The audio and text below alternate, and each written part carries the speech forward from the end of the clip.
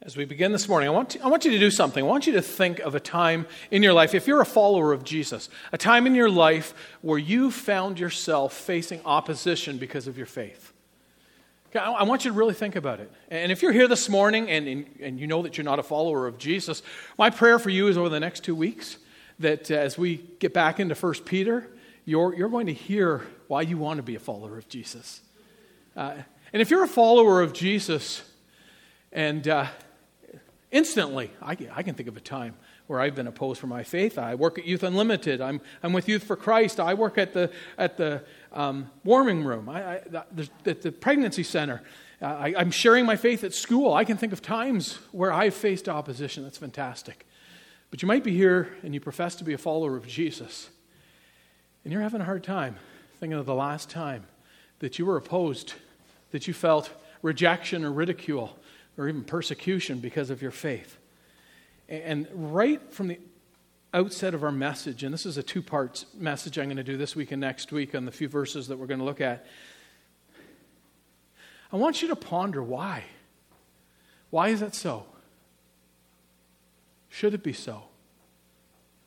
And I want to share up front that as I ask myself that question, I can think of so many times in my life of disappointment, where I've had the opportunity and I've walked away from it. But I find so encouraging and motivating for me and challenging and convicting, all of those things at the same time, is to consider stories of Christians that have gone before who have been unwilling to give up their faith, even in the midst of the most intense suffering and trial. And we could list all sorts of examples. I think of the Ten Booms, Corrie and her sister Betsy. And if you've never read The Hiding Place or seen the movie The Hiding Place, they were Dutch Christians. And during when the Nazis came into the Netherlands, they were hiding Jews in their home, and they got caught. And they eventually made their way to the German concentration camps. And it's horrific, the events. Miraculous, but horrific, the events that took place in that concentration camp. And yet they held to their faith. I think of Esther Ann Kim. She wrote a book called If I Perish. She was a Korean Christian, petite little woman, brought up in a home of privilege, but she refused to bow to the Japanese shrine when the Japanese invaded Korea. And as a result, she spent many, many years in prison, starving to death, persecuted constantly for her faith. And we don't just have to look years and years ago. There's modern day examples too, especially Christians who find themselves in what we call persecuted countries, like North Korea, where Christians have to look over their shoulder in fear that someone might be after them. So much of their ministry, so much of their worship is taking place underground. Where do people find that kind of faith? And I share these stories with you because I want to introduce the topic of trials and suffering. Because these people were suffering as a result of their faith. But let's face it. Who likes to suffer? I know I don't. In fact, I think it's our human tendency to do whatever we can to rid ourselves of those situations and contexts of suffering. And so we go to great efforts to remedy the situation or to remove ourselves from a situation, to keep ourselves from falling into those situations altogether. Because suffering hurts, and it's distasteful to the human nature, and it can be painful. And that's why when I asked that question I asked you at the outset, and I answered it for myself, and I thought back to some of my university experiences. That's why when I took first-year ethics course, after one class, I quit the class. Because I realized very quickly I was the only Christian in that class. And after having a few people look at me when I raised my hand that I didn't agree with a certain ethical subject, and everyone else was against me, I said, I'm not going to put up with this. I remember at university, I was in leadership at the university, within the, what do we call it? CF, yes. InterVarsity Christian Fellowship. And one of the things we did is we set up a book table in the hallway. I don't think we ever sold a book, but I'm assuming, this is a long time ago, that we set up this book table so that people would stop by and we would talk to them. And it depended who was walking down the hall, how visible I allowed myself to be at the table. Because I didn't want the ridicule and the rejection of some of my friends at school who maybe even knew I was a Christian, but not a real bold one. This morning, we're going to continue in our series from 1 Peter. And we've seen a bunch of times what 1 Peter's about. Peter's writing a letter to a group of Christians who are discouraged, who are sad, they're afraid, they've been persecuted, they've been scattered all across modern-day Turkey because of their faith. Because they're living out their faith, their values, their beliefs, and they were taking a stand against the values and the customs and the behavior of the world around them. They found themselves facing opposition. And we saw way back at the very first message that we too live in a world that's becoming increasingly unfriendly towards our faith. If we live out our faith and our values and our beliefs in a world that doesn't agree with our values and our beliefs and our behaviors, we can't help but grate them the wrong way. And we will face opposition. And it led us to ask the question that many believe is the theme of Peter's first letter. And that is this: how can we live out our faith in a world that's increasingly hostile and harsh, even violent, towards those of faith? And not just to endure. Not how do we live out our faith in a way that we just kind of, go tuck ourselves in a corner and not be noticed. But how do we live out our faith in that kind of world that we would leave a lasting impact? How do we survive and thrive in a world that's unfriendly towards our faith? And you would think Peter, as we've introduced this topic of suffering, and he's going to start talking about suffering in the verses that we're going to look at today, in the context of surviving and thriving, you would think that maybe what he's going to do is he's going to teach his readers, here's how you get out of situations of suffering. Here's how you avoid totally trials. Here's how you can live your life in a way that you can go unnoticed and undetected, kind of like an undercover Christian. But those of you who know Peter know that that is not where he's going to be taking us. In fact, Peter's going to have some real radical countercultural things to say to us. He's going to tell us that trials and the suffering and the sorrow and the grief that can result from trials is part and parcel of the Christian life. He's going to show us how God uses trials and times of suffering to teach us and to grow us and to refine us and to teach others and to reach out to others. But perhaps most radical, perhaps the most countercultural thing that Peter has to say to us is that even in the midst of the most intense suffering, we can have joy. I want to finish the stories of the three set of people that I began to tell you about at the beginning. And I want to just read from the accounts on their lives. And this is from someone writing about the Ten Booms. They said that there was true joy in that place. They're talking about prison, concentration camp. And every single night there was a little taste of heaven on earth because they smuggled a Bible in. They had nightly Bible studies. They worshiped. They read the Psalms. They praised God. They walked intimately with Christ throughout that whole experience.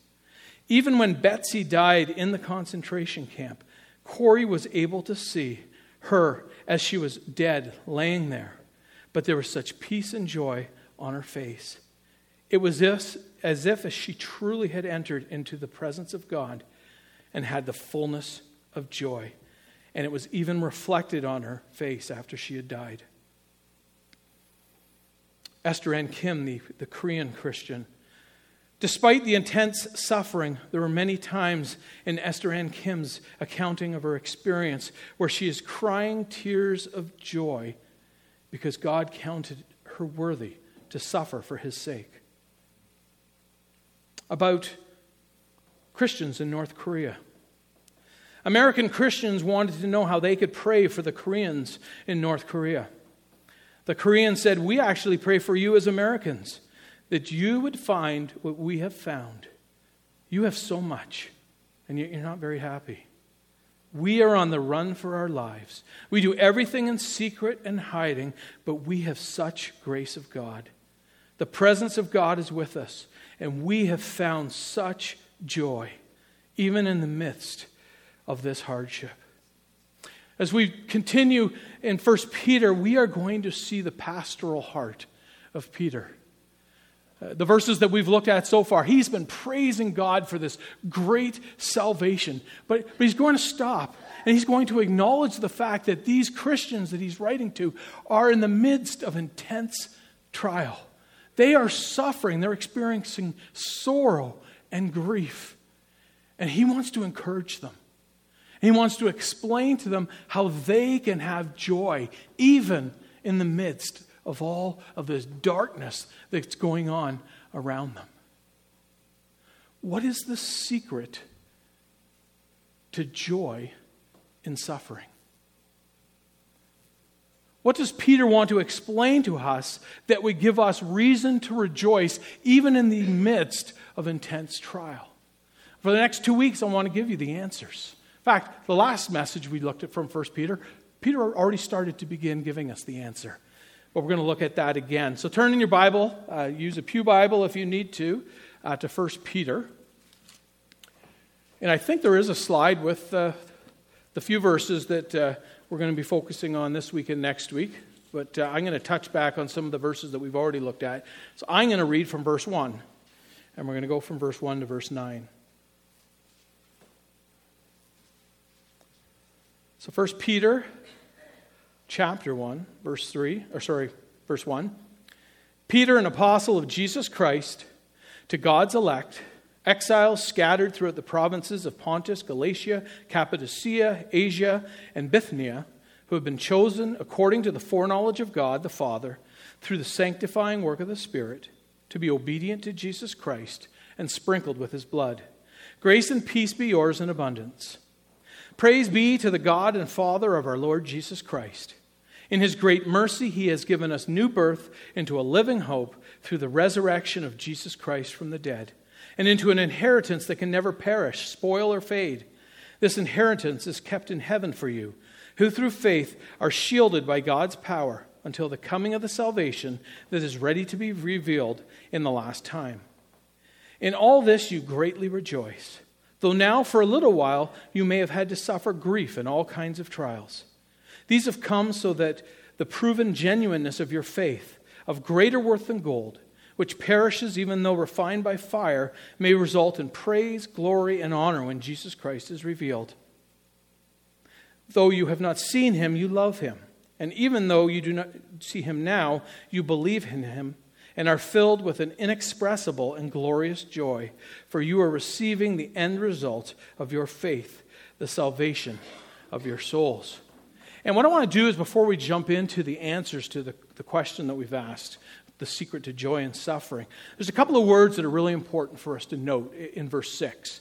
And if you look at verse 6, the first word is right at the very end, if you're in the NIV anyways, and that's that word trials.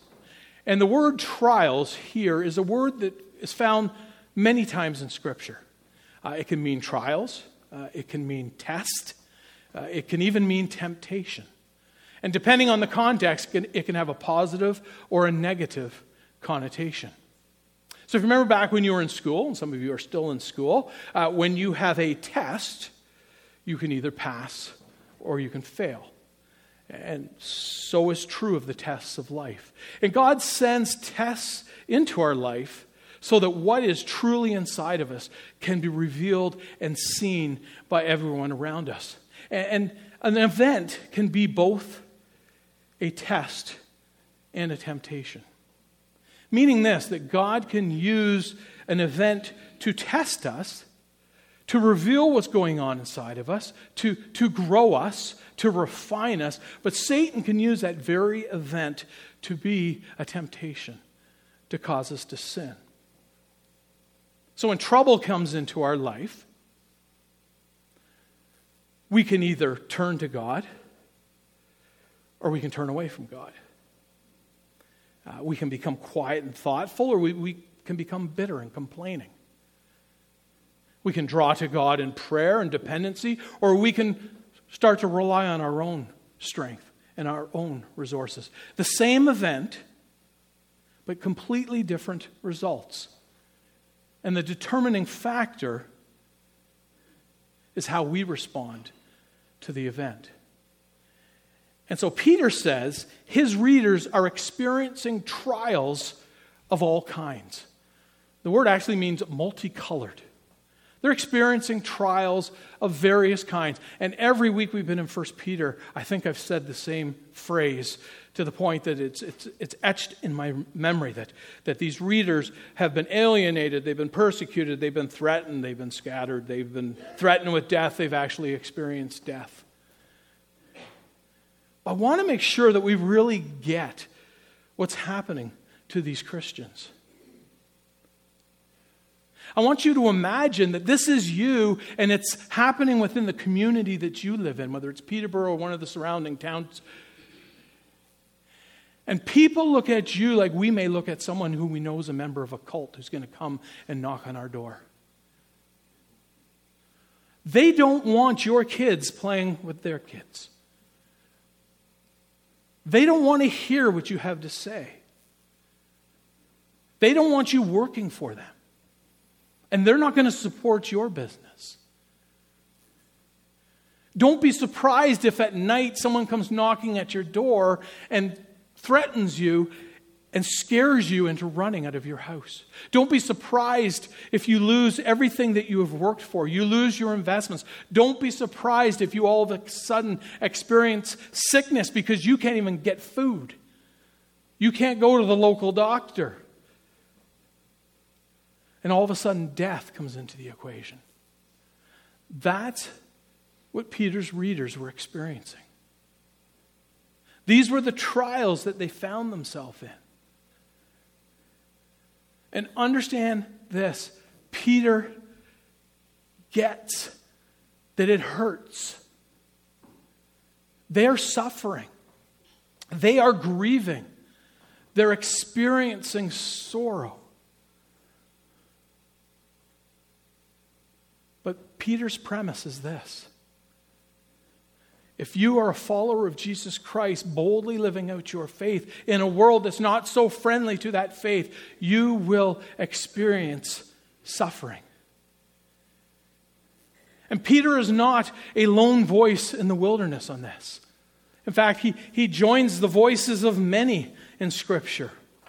James says, "Consider it pure joy, my brothers and sisters, whenever you face trials of many kinds, because you know that the testing of your faith produces perseverance. Let perseverance finish its work so that you may be mature and complete, not lacking anything."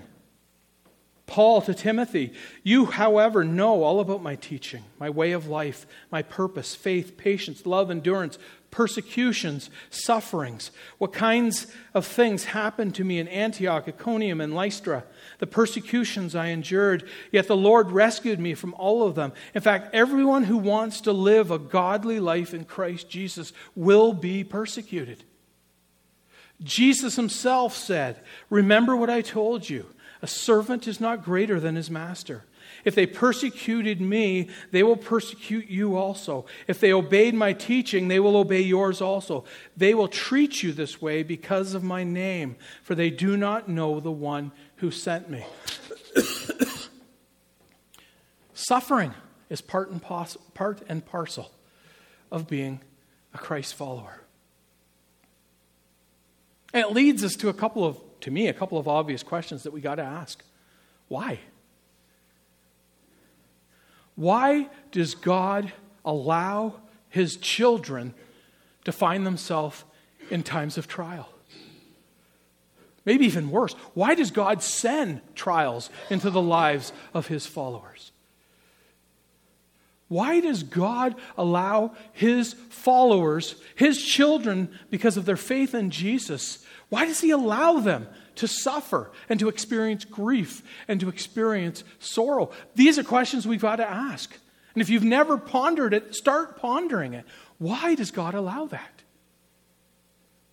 And I want to be fair to Peter. He doesn't give us every answer that we would love to have in this passage about the whys. Because the question I ask myself when it comes to the whys is, why does God allow situations to happen where we ask why? Because the whys are what drive people away from the faith. You're hearing this if you don't know Jesus Christ and you're going, what in the world do these people believe in?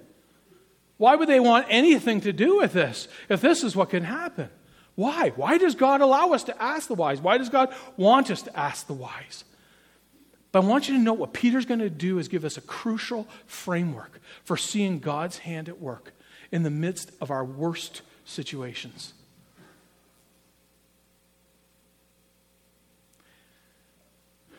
The other question I think we got to ask, and it's important because I've seen a lot of people butcher this text. What kind of trials, what kind of suffering is Peter talking about? Because life brings with it a lot of trials. You may have went to start your car this morning and it didn't start. That's a trial. It causes grief and sorrow. I experienced a great trial this morning. Allison had gone shopping and I noticed in our cereal cupboard that there was a great selection again. And this morning before I came, I was going to have my choice of cereal, and I grabbed out a bowl and I was about to go to the cupboard, and Allison said to me, "You're not having cereal, are you?" I said, "Oh no, I like to put my toast in a bowl. It's really handy." She goes, "There's no milk." The sorrow that I went through this morning, having to suffer through toast instead of cereal. I mean, those are trials. Okay, I think you could probably think of better examples than those two. That cause us to suffer. And it's true, we can have joy in the midst of even those kind of trials. And I do believe that the secrets to finding joy in the midst of trials and sufferings works even for those kinds of trials. But the trials that Peter's readers were facing were as a result of their faith. They had the results of salvation in their life, and it rubbed their world wrong. And as a result, they found themselves suffering because of various trials that they had found themselves in. That's the kind of trials that Peter specifically is talking to. And I think it's important that we understand that, A, to be true to the text, but also to be relevant to the theme that we have chosen to follow as we look at 1 Peter, and as well to be relevant to our vision. That we want to work together to see people outside the church come to faith or come back to faith. And to understand that doing that, if we're really, really sincere about doing that, we will face opposition. And we are going to find ourselves in situations that are going to cause some grief and cause some sorrow, and we're going to suffer as a result. So we need to really understand what Peter is talking about here. So that's the one word, trials. The second word that's important in verse 6 to understand is the word rejoice, which comes from the root joy.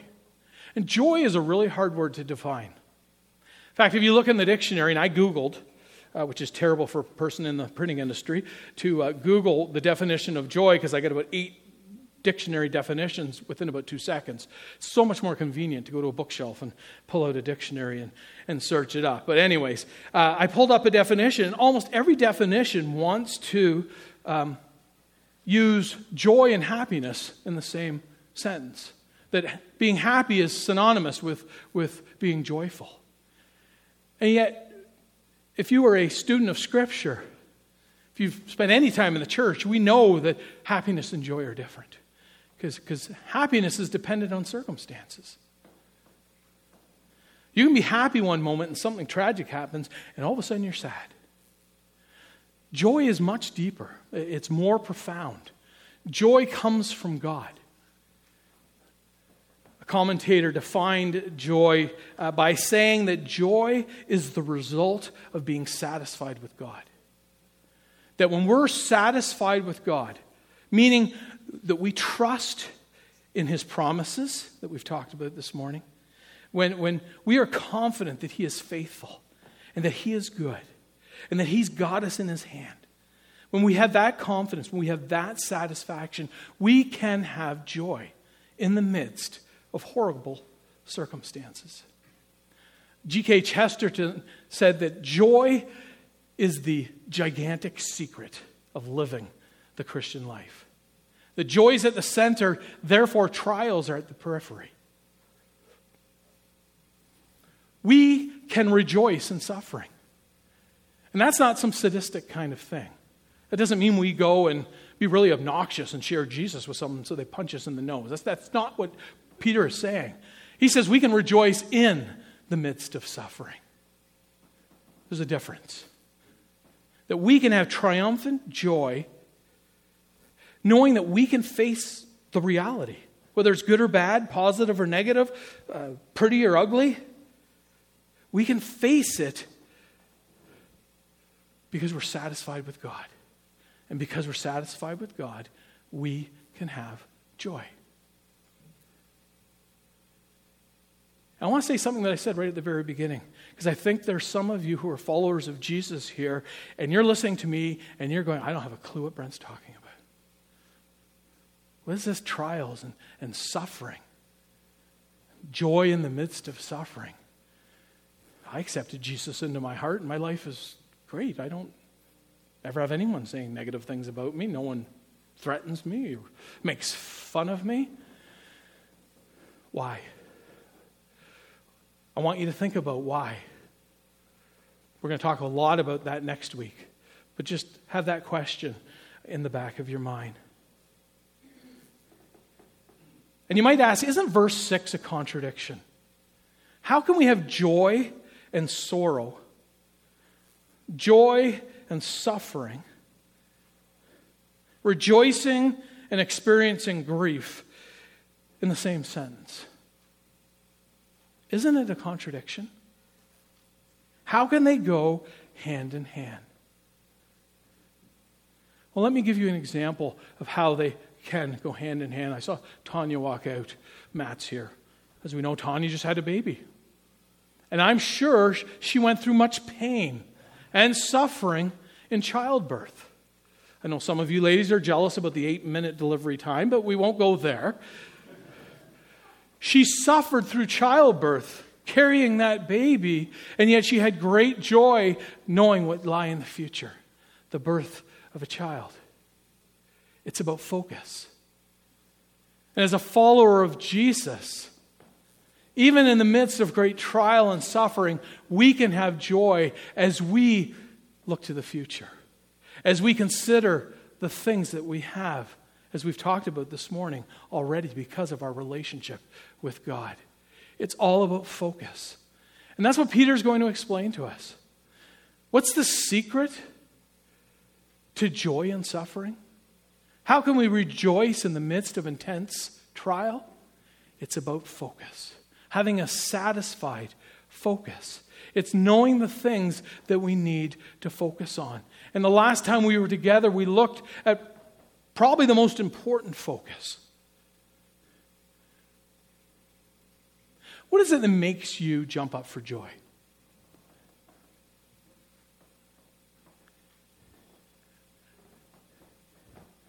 What makes you do the happy dance? I'm not looking for the Sunday school answer. What are the things? Mel, you're here. I know oxygen makes you do a happy dance. But what makes some of you others dance? Brad Wagger, I want to know what makes you do the happy dance. Probably finding a deer walking through a trail. Not my trail, though. But what is it that makes you do the happy dance? What makes you jump up with joy? I can think of some sporting events where we won, and I jumped up with joy. I can remember a few Toronto sporting team events that I watched, and they won, and I jumped up with joy. But you know what Peter says should make us do the happy dance? That should make us jump up with joy? That is focusing and contemplating and pondering this great salvation that we have. And that sounds so churchy. And some of you might go, oh, amen. And we're going to leave here and rush home to watch the Blue Jay game so we can jump up with joy. No, Peter's saying this is what makes you jump up with joy, even in the midst of suffering. Because when you grasp and appreciate and begin to appropriate the greatness of our salvation, it gives us encouragement and strength and comfort and motivation and joy, even in the worst situations. But the flip side is true as well. Perfect timing. No. The flip side is true as well. If you fail to grasp the greatness and begin to appreciate and appropriate the greatness of our salvation, it doesn't make you do the happy dance. It doesn't cause you to jump up with joy. Then you're going to find when life turns sour that you're going to be discouraged, you're going to be fearful, you're going to feel alone, you're going to be angry, you're going to question your faith, and you will be joyless. And this focus on this greatness of our salvation is what Peter has been talking about so far in his letter to these people. In the first 2 verses, he reminds them that nothing to do with them. God took the initiative. The triune God worked out their salvation. God chose them. The Holy Spirit drew them and convicted them and showed them of their need of Jesus. And they put their faith in Jesus, and Jesus cleansed them through his blood. And then the last time we were together, we saw through verses 3 and 5, Peter breaks into praise as he considers this great salvation that we have. People, you've been given a new birth. These poor people were scattered, most of their identity taken from them. And Peter says, God chose you. He took the initiative. He chased you down. And he's given you a new birth. Because you put your faith in Jesus Christ, you're entirely new. You're a new creation. You have a new life, a new joy, a new hope, a new future, a new destiny. And some of our Bible translations say that he's caused you to be born again. And we saw how that means that you have a changed status before God. No longer are you at enmity with him. No longer are you dead in your sins and your trespasses. But it says that because of the love and the grace and the mercy of God, he sent Jesus. And because of grace, we have been saved. They have a new birth. And because of that new birth, they've been brought into a living hope. Their hope doesn't have to be in the futile things of this world. Lauren, I'm going to pick on you a little bit, so forgive me because I didn't tell her. I convinced Lauren, with the help of a TD Bank person, it'd be a great idea to put some of her savings into a mutual fund. About a week later, Donald Trump decided to put a tariff on aluminum and steel, and then now has started to have a little bit of a trade war with a small country like China. And all of a sudden, this very low-risk mutual fund, I said, Lauren, the guy from TD Bank even said, look, the last 20 years, it's never lost. Always gained something. She's saying, Dad, that $2 million, the money that I put into that mutual fund, I'm losing money. And I realized even something as safe as a very low-risk mutual fund at the bank, there is no certainty. And that's like the hope of the world. Nothing the world can offer us for us to put our hope in is guaranteed. Because it amounts to nothing anyways. But Peter says, God, because of your new birth, has brought you into a living hope. A clear view of the future, of what God has in store for them. Boy, that was great news for these Christians who are running scared because they're being persecuted because of their faith. To know that they have an eternity in heaven with God, regardless of what happens here on earth. And how could they know that this was certain? This living hope was not as futile as the hope that the world has to offer. Well, Ben's talked about it. We looked at it last Sunday. It was guaranteed. Their new birth was a result of the death of Jesus, and it was validated when God raised Jesus from the dead. This is a living hope, guaranteed by nothing less than the resurrection of Jesus Christ. So they have new birth. We have new birth. We've been brought into a living hope. We've been brought into an inheritance that can't perish, fade, or spoil, which is great news for these people because they, in many cases, had lost everything. But they had an inheritance that neither circumstances nor time could touch. They could be assured that they would experience the future fulfillment of their salvation. That they would receive all that we as believers in Jesus Christ receive, all the blessings, joint heirs with Christ. That one day that they would spend eternity in heaven with God, enjoying His fellowship. That was their inheritance, and nothing could touch it. Nothing could spoil it. And not only had they been given a new birth, not only have we been brought into a living hope if we're followers of Jesus, not only do we have an inheritance that neither time nor circumstances can touch, but Peter says, you're divinely protected. That's what the Ten Booms understood. Betsy Ten Boom said to Corey before she died, there's no pit so deep that God isn't deeper. They understood that they hadn't been lost in the process. They knew that their lives were in the hand of an all-powerful, all-knowing, all-loving, all-good God. And He was in control. And no matter what happened to them on this earth, even death itself, nothing could snatch them from the hand of God. How can we have joy in the midst of suffering and trials? By focusing on the greatness of our salvation. We have been given new birth. We have been brought into a living hope and into an inheritance that can never fade or perish or spoil. And we are protected by none other than God. God, help us to understand the greatness of our salvation. And God, forgive us and me for our times of apathy and our failure to ponder and our failure to contemplate that which should bring us so much joy. Amen? Amen. Mike, let's sing.